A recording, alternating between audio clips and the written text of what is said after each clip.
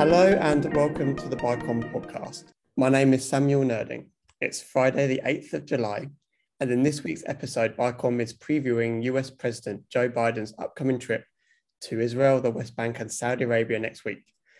To discuss the visit and its significance, I'm delighted to be joined with Daniel Kurtzer. Daniel is a professor of Middle East policy studies at Princeton University. Prior to his posting, Daniel enjoyed a 29-year career in the US Foreign Service, serving as US Ambassador to both Israel and Egypt. Ambassador Kurtzer, thanks for coming onto the BICOM podcast. My pleasure. So perhaps we can start with you explaining to our listeners why President Biden is coming to the Middle East now. He had previously described Saudi Arabia as a pariah state. So is this visit born out of necessity, or is it a policy shift by the Biden administration? It's actually unclear why the president decided to go to the Middle East at this time. One reason is that when he was vice president under Barack Obama, Obama came under significant criticism for not visiting Israel until his second term. And I think Biden wanted to check that box before the midterm elections that will take place in November of this year. Once that trip was scheduled, the possibility of increasing cooperation, maintaining and rebuilding alliances with Arab states also came on the screen. And I think the White House decided to try to combine that into a longer trip with very distinct purposes. But the closer we get to the visit, the more difficult it is to see how much positive can come out of it. What do you think the kind of Biden team's goals are then going to the visit? What do you think that they're hoping to achieve? Well, there are at least two different purposes, I think, in their objectives. With the Saudis and the other Arabs, there will be a summit meeting of 8 or 9 countries. And what I think they're hoping to showcase is that the United States is back, has not left the Middle East, has not pivoted away from the Middle East, but still has a power of convening its friends and allies. Clearly on the agenda is a security focus, specifically designed to deal with what is largely perceived as the Iranian threat, not only nuclear, but also conventional, as Iran's proxies fight in various fronts in the Middle East. So on the Arab side, I think that's what the objective is. Of course, as you noted in the introduction, the fact that President Biden did call the Saudis a pariah state, and now essentially will be shaking hands with the leaders of that pariah state, make for challenging politics back home. Second purpose has to do with Israel and Israel-Palestine. There is no peace process. There's no peace process on the agenda, both in Israel and in Palestine. And I think the president will want to see whether or not it's possible to start rebuilding not negotiations, but the possibility of a better relationship. This means that Israel will be asked not to intensify its settlement activity, especially in very sensitive areas. Israel will be asked to calm down the situation in Jerusalem, which, as you recall, led to war just over a year ago. And the Palestinians will be asked to govern better. Their politics and their governance are quite weak. No elections have taken place in years. And I think the president will want to encourage both sides to tamp down the tensions and to see if any kind of relationship can be rebuilt. But before we get on to kind of the regional stuff, perhaps I can ask you to kind of flesh out more. You mentioned there that it's challenging domestic politics for Biden coming to Saudi Arabia. How has the visit played out on Capitol Hill, particularly within the Democratic Party, where, as you mentioned, Saudi Arabia isn't viewed overly positively? Well, there's been a lot of criticism, although among Democrats, the objective has been to keep the criticism as muted as possible. President Biden is coming under enough pressure for the failure to deliver on his domestic agenda.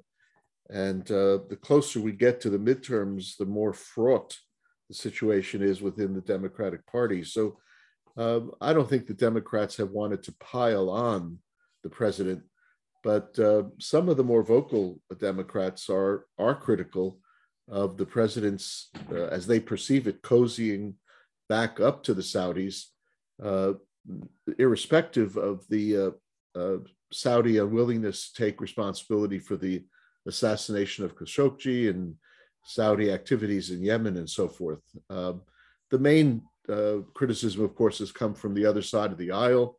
The Republicans have pounced on this as an indication that Biden is, quote unquote, appeasing the Arabs, particularly the Saudis. So it only adds to President Biden's domestic political woes. Normally, a president looks to foreign policy when the domestic situation becomes challenging. In this context, both domestically and internationally, President Biden is under some pressure. Perhaps let's move on to the region. And you mentioned the Iranian threat as one of the kind of the key themes that President Biden's come to the region. If we break that threat down into maybe nuclear and non-nuclear issues, and let's start with the nuclear one, it's kind of no secret that many regional actors, particularly Israel, want the US to exert greater pressure on Iran in response to its kind of nuclear breaches of the JCPOA nuclear agreement. Do you think the Biden administration is approaching the end of its tether with Iran on nuclear negotiations? Do you think there is an end for Robert Malley to say enough is enough and we have to go to a plan B? Well, clearly the negotiations are in trouble. The Iranians have refused to include the United States in the direct talks. The US has wanted to sit with the Iranians either in the context of the permanent 5 members plus 1 negotiations, or separately, as was done in 2015. The Iranians have refused. The Iranians have also introduced extraneous issues, such as removing the Iranian Revolutionary Guards from the terrorism list, which is outside the scope of these negotiations. So the negotiations are going very poorly. And my understanding is it's not because of the position of the P5+1. Rather, the Iranians are trying to extract concessions external to the nuclear issue as a condition for agreeing on the nuclear issue. The problem, of course, is that President Biden and the administration inherited a no-win situation. Once President Trump had withdrawn the United States from the agreement, Iran felt open to restarting enrichment and accumulating fissile material. So, you know, both sides, in a sense, are violating the 2015 agreement, and there's not a positive end in sight. On the non-nuclear issues, Iran has been a major factor in the Yemen war, has encouraged or been directly involved in launching missiles at Saudi Arabia and elsewhere. We know Iranian activities in Syria have exacerbated the situation. Its ongoing supply relationship with Hezbollah continues to be a security challenge for Israel, and it has a supply relationship with the resistance groups in the Gaza Strip. So on all fronts, Iran is a regional security problem as well as a nuclear problem. One of the things which we hear coming out of Israel is a plea, maybe, as you can say, of the Biden administration providing a more serious commitment to act militarily to prevent Iran's nuclear progress. Do you think that's a realistic foreign policy for a Biden team, or perhaps any other future US administration, to actually provide a clear commitment to act militarily against Iran? I think President Biden has been careful to try to stay on a very difficult line here, which is to have the Iranians believe that the United States will do what is necessary to stop the nuclear program, without threatening the use of force. And that's, of course, a hard line to stay on. I think learning the lesson from the Obama administration, where the rhetoric sometimes outstripped the policy.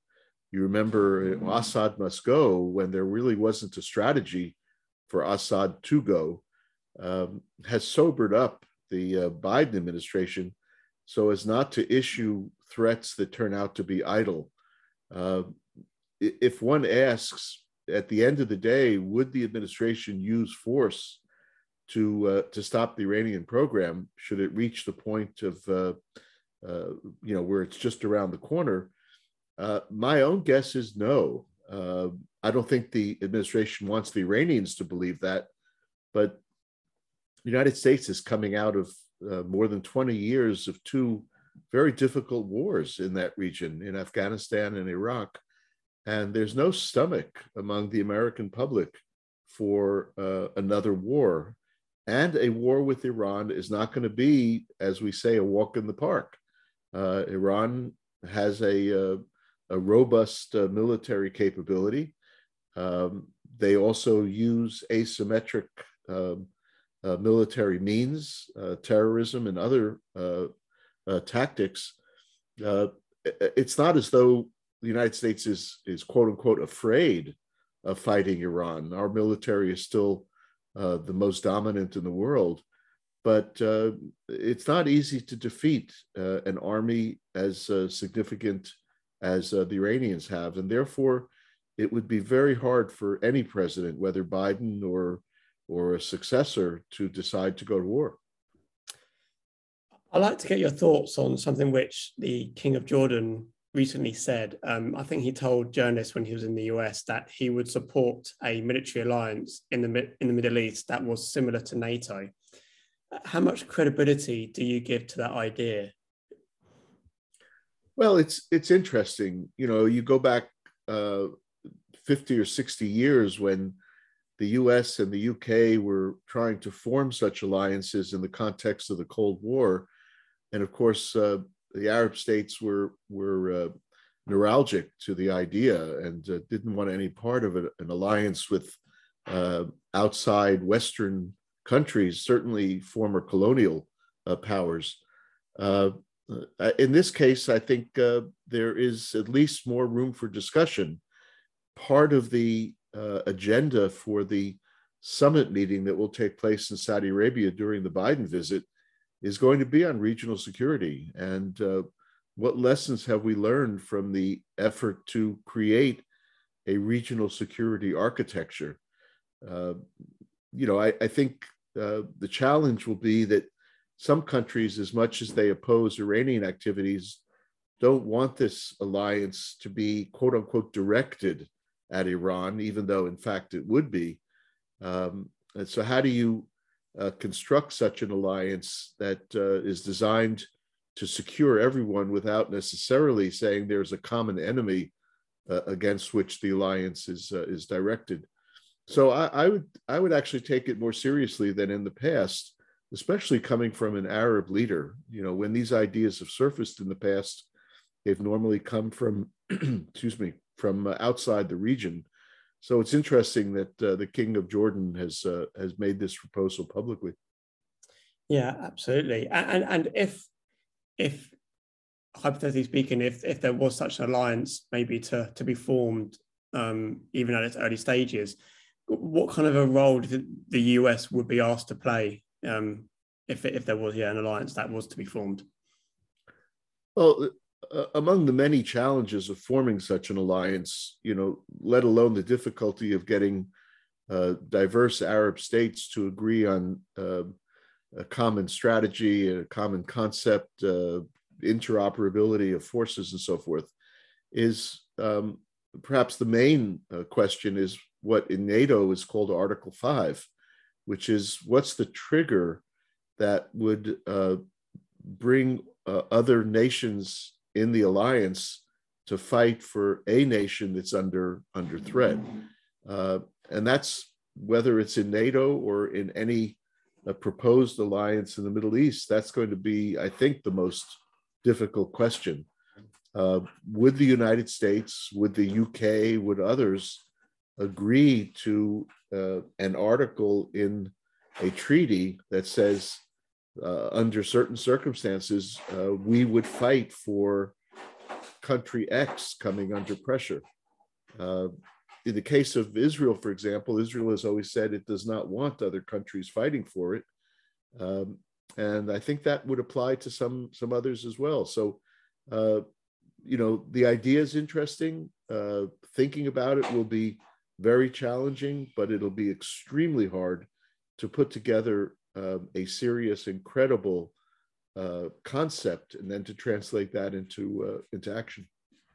Absolutely. Let's move on to the US-Israel bilateral.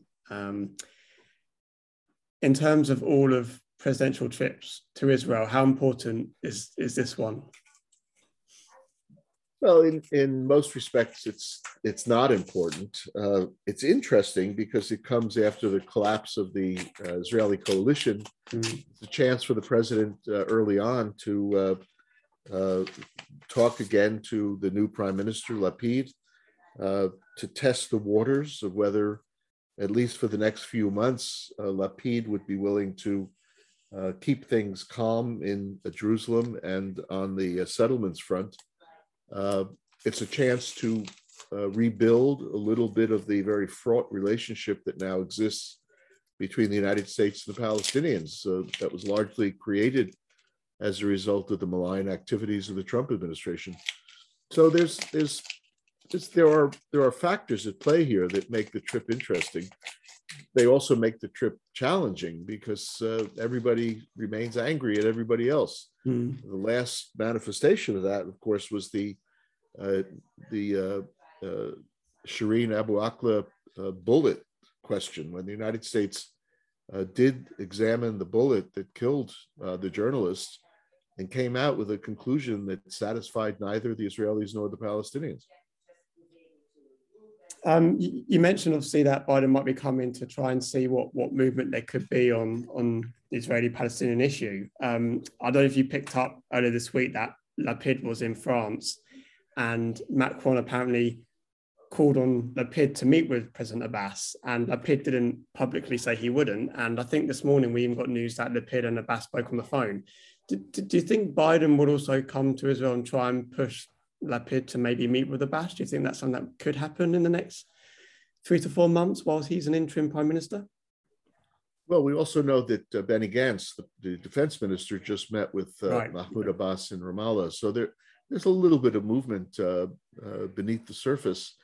It wouldn't be illogical for Biden to suggest such a meeting, but the more logical outcome of such an engagement would be to have a substantive agenda. In other words, the meeting itself is hard to accomplish for politics purposes, but what do they actually talk about? Gantz and Abbas did talk about the common security issues and recommitted to security cooperation. Once that's been done, does Lapid have to do the same thing with Abbas? Or, excuse me, would a Lapid-Abbas meeting require some movement, however small, on political issues between them, whether it's a little more freedom of movement for Palestinians, a little bit less settlement activity, easier exports, whatever. And once you start to inject the question of content, then setting up a meeting becomes much more difficult. Fair. Perhaps we can move on to something that's particularly been reported in Israeli media is this normalization idea of Israel and Saudi Arabia kind of creeping towards more overt ties. How far do you think Saudi-Israeli normalization can go the next kind of couple of months, and how far do you think Biden can push it? There was reports obviously of maybe Israel getting direct flights to Saudi Arabia, or at least having Israeli flights fly over Saudi Arabia airspace to Asia. So how far do you think normalization kind of progress can go during this visit?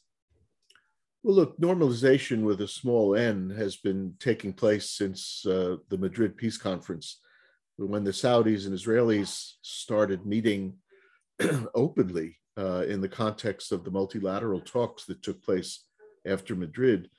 And what we've seen since then has been a series of baby steps in the Saudi-Israeli relationship, much of it behind the curtain.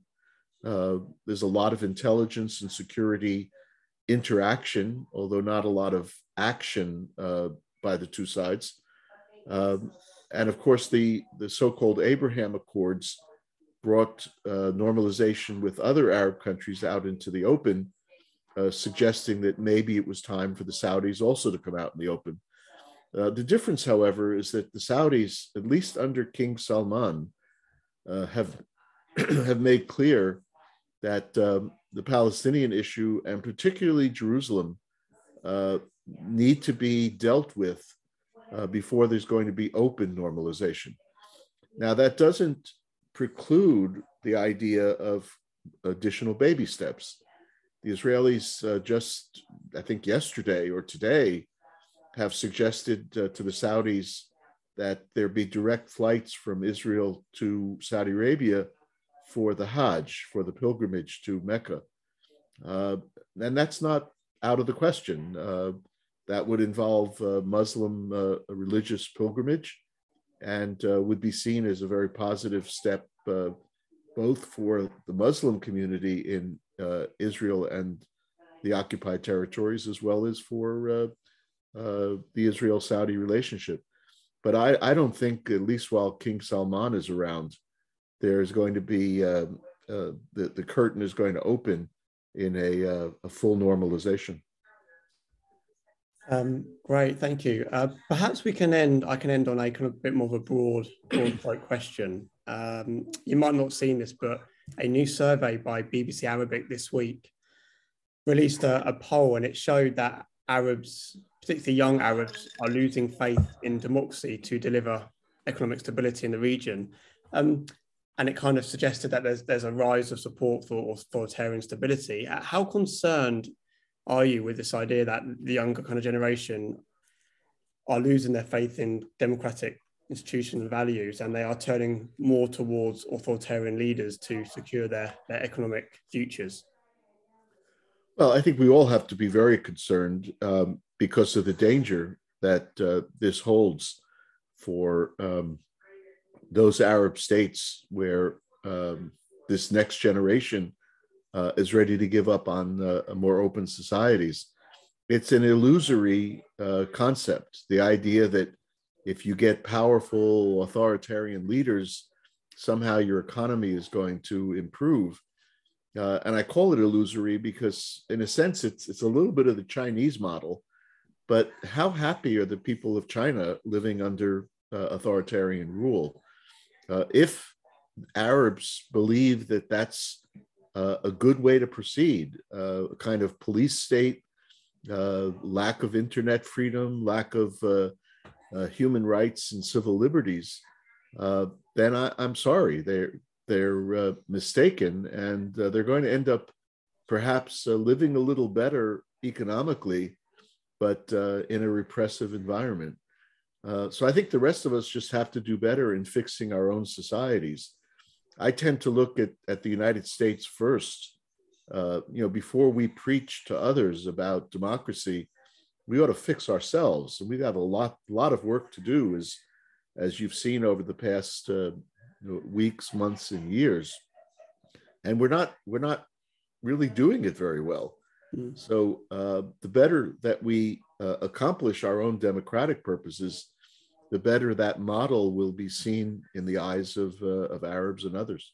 Well, I think I can echo that sentiment based on what we've seen in the last 4 days in the UK. On that note, Ambassador Kurtz, I think we'll leave it there. Thank you so much for your thorough analysis on next week's trip, and thank you once again for giving us your time today. My pleasure. Thank you.